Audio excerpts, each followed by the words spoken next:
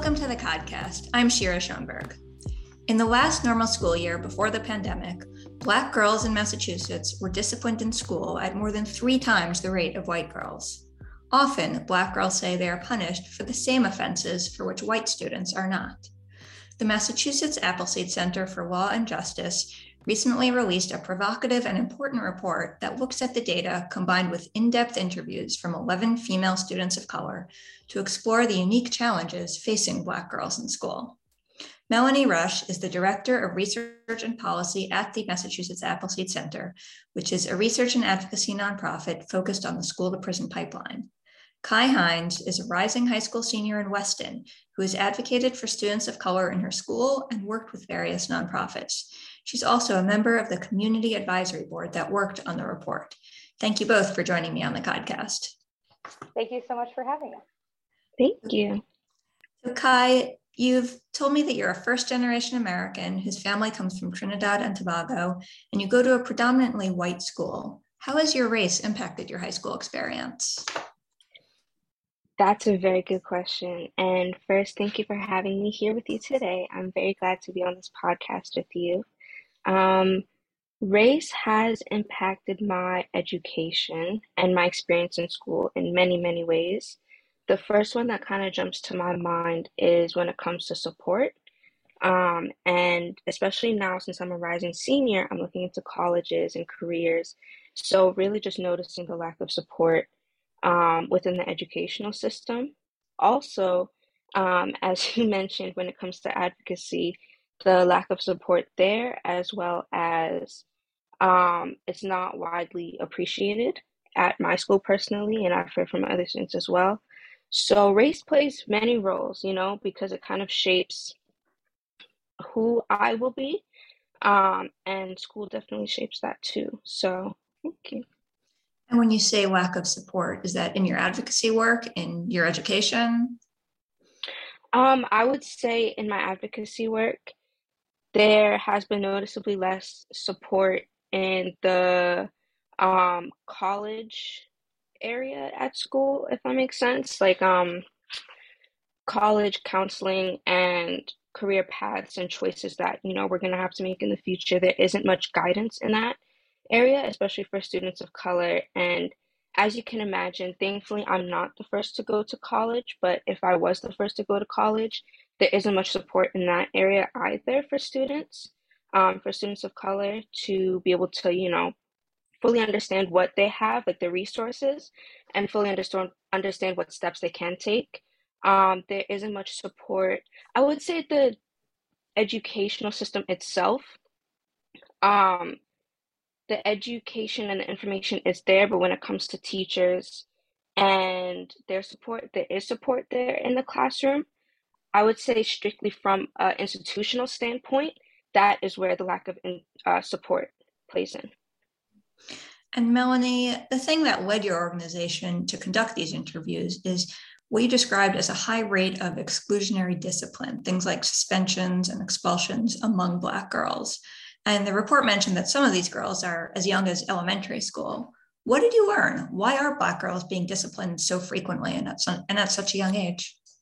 That is a great question. And this report as well, our initial report that we released in 2020 on this topic just focused on Black girls in particular. But this report also looked at Latinx students and multiracial students, and across all types of those identities, there are these very, very high disparities. And as you mentioned, the students we interviewed, 65% of them had first experienced a suspension or expulsion in 3rd, 4th, or 5th grade, the rest in 7th or 8th grade. So these are very young students. And what we saw was that the discipline that they were experiencing was often a reaction to a more hostile or unwelcoming school environment from their perspective. They felt like their curriculums weren't really reflective of their own identities and their own histories. They felt like there were stereotypes being placed upon them, that they were immediately seen as loud or aggressive whenever they were just trying to express themselves. And so when that happens, and in particular, a lot of students talked about when they don't feel like their teachers necessarily directly understand them, their backgrounds, their experiences, and there might sometimes be sort of a lack of empathy or respect there because these stereotypes are being brought into the classrooms. that there is this disconnect between their students and their teachers. And then that leads to discipline when these girls react to that environment, when they feel like they are being disrespected, when they feel like they aren't being heard. So many girls that we spoke to, almost all of them said they didn't feel like they had a voice in school. They couldn't express themselves. And yet they're sort of experiencing this hostile environment forced upon them. And so when they react to either a teacher or a student engaging in what might be, disrespectful behavior or saying something inappropriate or offensive, when they react, it might be an outburst. It might be a larger response because they face this every single day, again and again, this feeling of sort of being targeted almost in a sense. And so it's this reactive behavior we saw that was leading to discipline. There were very, very few incidents from the students that we spoke to where their behavior directly led to discipline. It's about the environment. And sort of to Kai's point, it's about an institutional culture that isn't really supporting them, that isn't really seeing them and hearing them. And when they respond to that, the response is, well, let's just get them out of the classroom. They're being disruptive, as opposed to working with them, as opposed to trying to listen to them. And we saw that had a really, really long-term impact on these students as well. So it starts early. It starts when they're in elementary school oftentimes. And then they feel like, as a result, when they return to the classroom, they're not necessarily welcome, that there's sort of this label on them of being disruptive. And so many girls spoke about how they ended up just sort of shrinking into themselves after discipline, and that they felt like they had to quiet themselves, that they couldn't speak up, they couldn't speak out for fear of being told that you are disrespectful, you are wrong, when really all they're trying to do is engage in the classroom. We had students who were just sharing their opinions in class that a teacher might disagree with, and then that ended up getting them suspended because it ended up in a disagreement that was ultimately leading to a larger incident. And so it's about respect. It's about listening to these students and hearing them. And that lack of support is what ultimately we saw was leading to a lot of the discipline. And Kai, feel free to jump in. As she was a part of the interviews that we did, she spoke to many of these students. So I don't want to speak for them on my own entirely, but that was really what we saw. Yeah, you summed that up perfectly, Melanie. The only thing that I will add is not only do stereotypes weigh heavy on the girls themselves, but it also like follows a trend where I remember one interview where one girl was like, her sister got expelled, and a month later she was suspended for an extended period of time. So the stereotypes bear a lot of weight, and it there's a huge impact. There's just an enormous impact on that, you know? Like imagine a student coming into a classroom and immediately the teacher is reacting more hostile or more on guard with that student, with that girl, just because they knew that, let's say, a cousin or somebody else reacted to the environment that is being set up for them. And one of the things that you mentioned is curriculum. Kai, do you think that curriculums need to better reflect Black history and the Black experience? What have you and your peers experienced on that front? That's a really interesting question because my school is a little unique in that area. How our classes and courses, they change every 6 weeks. So we don't have like the standard setup, but from what we do have, I've noticed in my school is they separate the information and the history. So you will have like a world history class and then you'll have a Black history class, and it'll be more so elective. And so I think when it comes to curriculum, we as a society need to finally admit that um, quote unquote Black history is all of our history. You know, it's not separate. So how at my school they have it as extracurricular or an extra class that you can take. It all needs to be woven in together.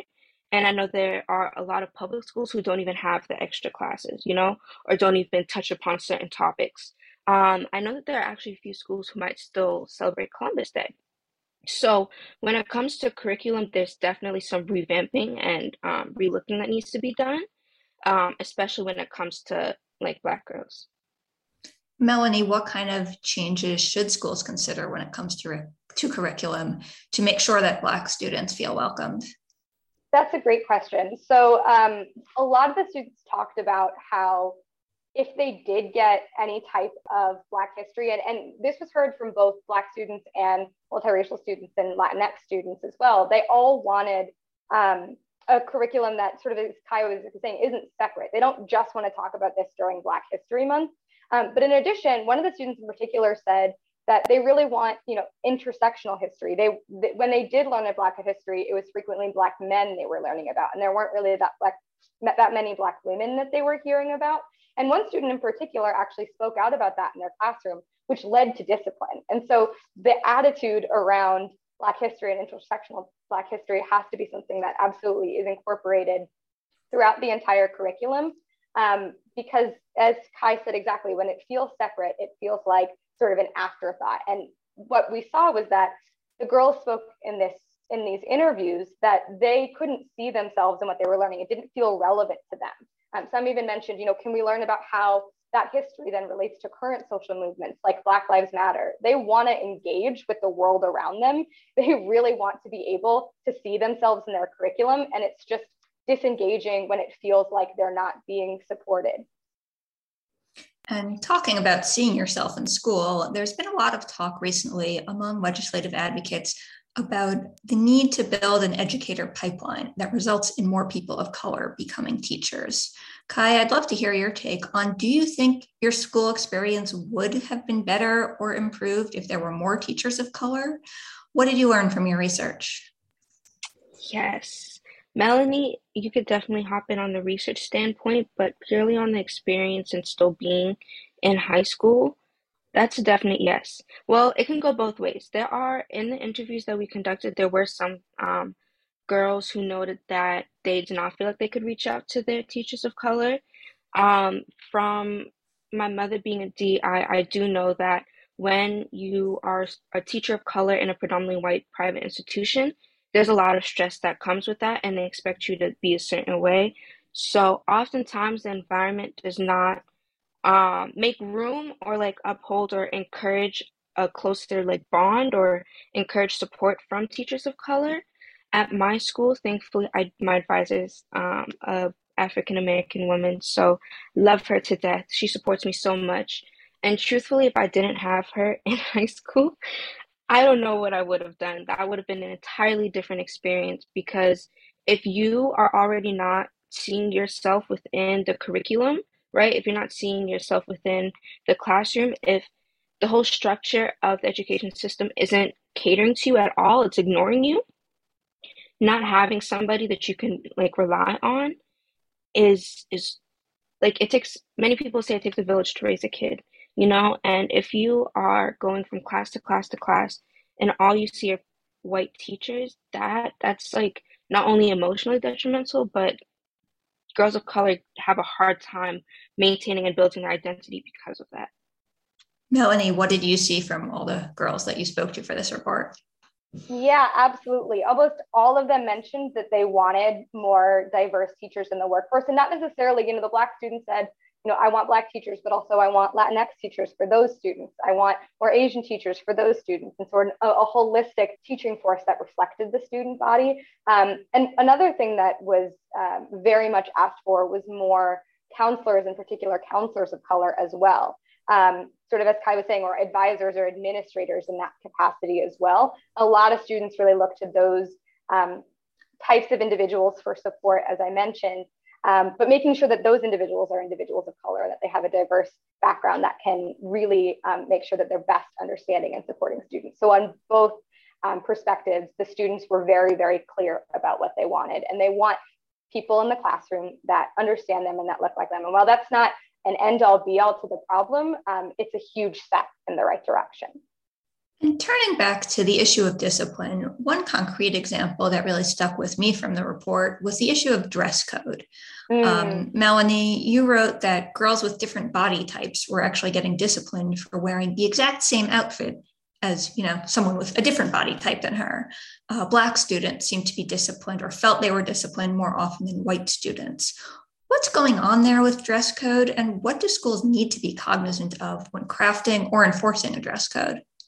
Absolutely. This was something that came up time and time again And what's really important to note is that we didn't even have any specific questions in our interview about dress code, but it's so influential that it kept coming up when it comes to these disparate experiences of discipline. And what we're really seeing, and I talk a little bit about this in the report, is what's happening is that these Black and brown girls are being, in particular Black girls, are being sort of adultified, which is a term that's used in this space to talk about how Black girls are seen as more adult, they're seen as more mature, and they're often sexualized at much younger ages than white girls, which is extremely inappropriate.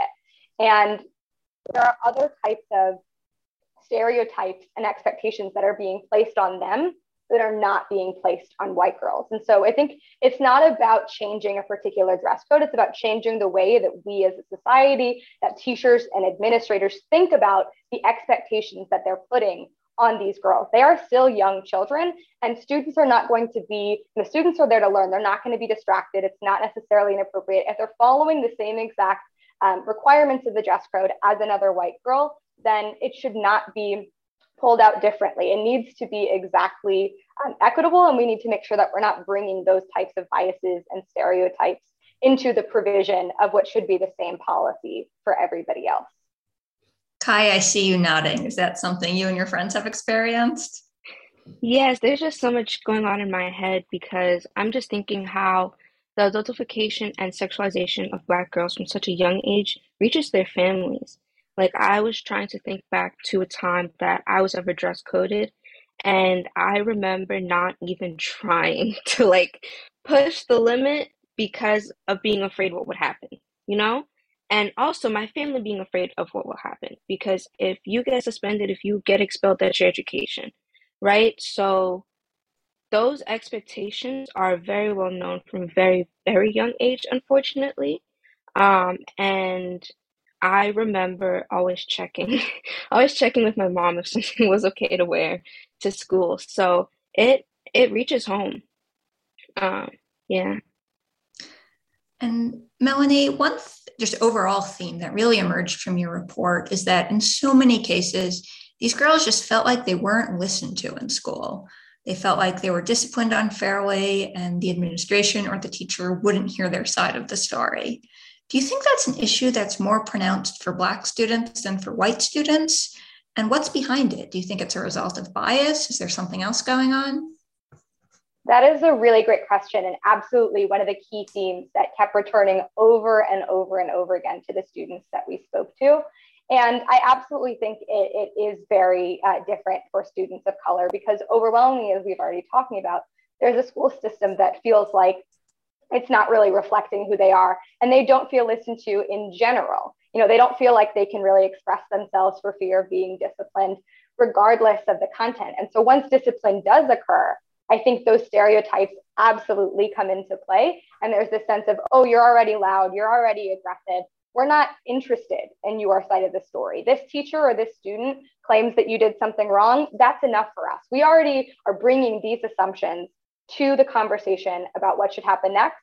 And it's irrelevant whether there was any type of context for many of these incidences because they're already coming in with these preconceived notions about who these girls are, how they should be behaving, and what they should be doing in the classroom, which it seems like these girls are not able to fully participate and engage in as themselves. And so that was a very, very clear theme. Interested to hear what Kai has to say as well. But very, I think, different assumptions being brought to those conversations for girls of color. Yeah, most definitely. I think one huge thing that I'm also thinking about is oftentimes administrators and teachers, in my experience, don't really expect their students to be able to articulate and say what we need in a classroom. Like I feel like when students step up and say, this is what we're missing and this is what we need, it's not often accepted because we're still students, you know, where it's not where we can demand what we need in a classroom, which I feel like it's our classroom teaching us, right? And so I know that oftentimes I get a lot of pushback when I advocate or when I say we need better programming or you didn't do this or we need this or can we just get some more support in this area? I'm often ignored or often not taken seriously, right? So that's definitely something that would make a lot of people like give up, like whatever, it's if they're not going to listen to me. And like Melanie said, what sometimes happens is when girls persist, then they're met with discipline, right? So there's definitely that trend of silencing black and brown girls in our educational systems. And obviously, we can't have a conversation about education in 2022 without also talking about the impact of the COVID-19 pandemic. Your report did touch on that somewhat. And Kai, I was hoping that you can talk a little bit about the pandemic obviously changed education for everyone, but were there impacts that you think were felt differently among Black students and students of color overall? Yeah, there's definitely a lot of impacts. I think one that I heard the most and experienced the most was then again support. Um, Learning online is difficult. So I would say from my school, they could have supported us more in that standpoint. I know that a lot of people say that they didn't learn much from the pandemic year. So there's just that front. So if students aren't really picking up a lot of information because we feel like teachers aren't properly equipped to educate us online, imagine then like take a step back, the black and brown girls who already don't have that much support in the classroom. It makes me think of that. I think of personally, I had to get my teacher's attention in class. Like I would have to like try to yell into the mic or stuff like that. I feel like often I was kind of forgetted, so I'd just be on the screen, just watching my teacher teach a class. So I kind of felt a little forgotten. I think the pandemic also brought some truths to light within schools when it comes to like the institutional attitude or how they kind of set education up for us. There was a lot that came to light in that standpoint as well. I don't know, Melanie, if you want to touch on that. Yeah, I'll just say, as Shira mentioned, we did a lot of the stories that we heard from students were examples of discipline they experienced pre-pandemic, but we did sort of note places where the pandemic may have exacerbated discipline in particular, and the trauma that students are now bringing when they return in person, and that we have already seen increases in discipline just in the first year back. And so being very mindful about, when students are coming in and bringing the trauma they've experienced, bringing sort of the lack of social skills that they, have had to practice for a while into the classroom now, is discipline and, particularly exclusionary discipline, the best form of these problems when they've already spent so long away from the classroom? Are there other ways we can support students in particular, as Kai was saying, students of color and female students of color who are already in the standard pre-COVID environment felt like they didn't have enough support? So that's something that we definitely tend to touch on, even though a lot of the experiences that students shared were pre-pandemic. And I'd like to wrap up with a final question to you, Melanie, which is, you've made the case in your report that schools need to do things like come up with new systems of discipline. You've argued that there are policy changes that should be made on both the state and local level. So what's next? Where do we go from here now that this information is out here? What needs to change? That is extremely important to Massachusetts Appleseed. We are both a research and advocacy organization. So as much as it's very important for us to do these research, put out these reports, we are very, very committed to afterwards implementing and advocating for our recommendations. And so we tried to have a number of recommendations in this report that run the spectrum of all different type of people that might be engaging with this research. So at the statewide level, we have a number of recommendations for legislation to really create that type of systemic change, things like banning suspensions and expulsions for young students, as we know that this starts at a very early age, or other ways to reform the discipline process. We have recommendations for culture shifts at the Department of Elementary and Secondary Education. And we're part of a number of different advocacy coalitions in the educational justice space that continue to advocate with the department directly in order to create those types of changes.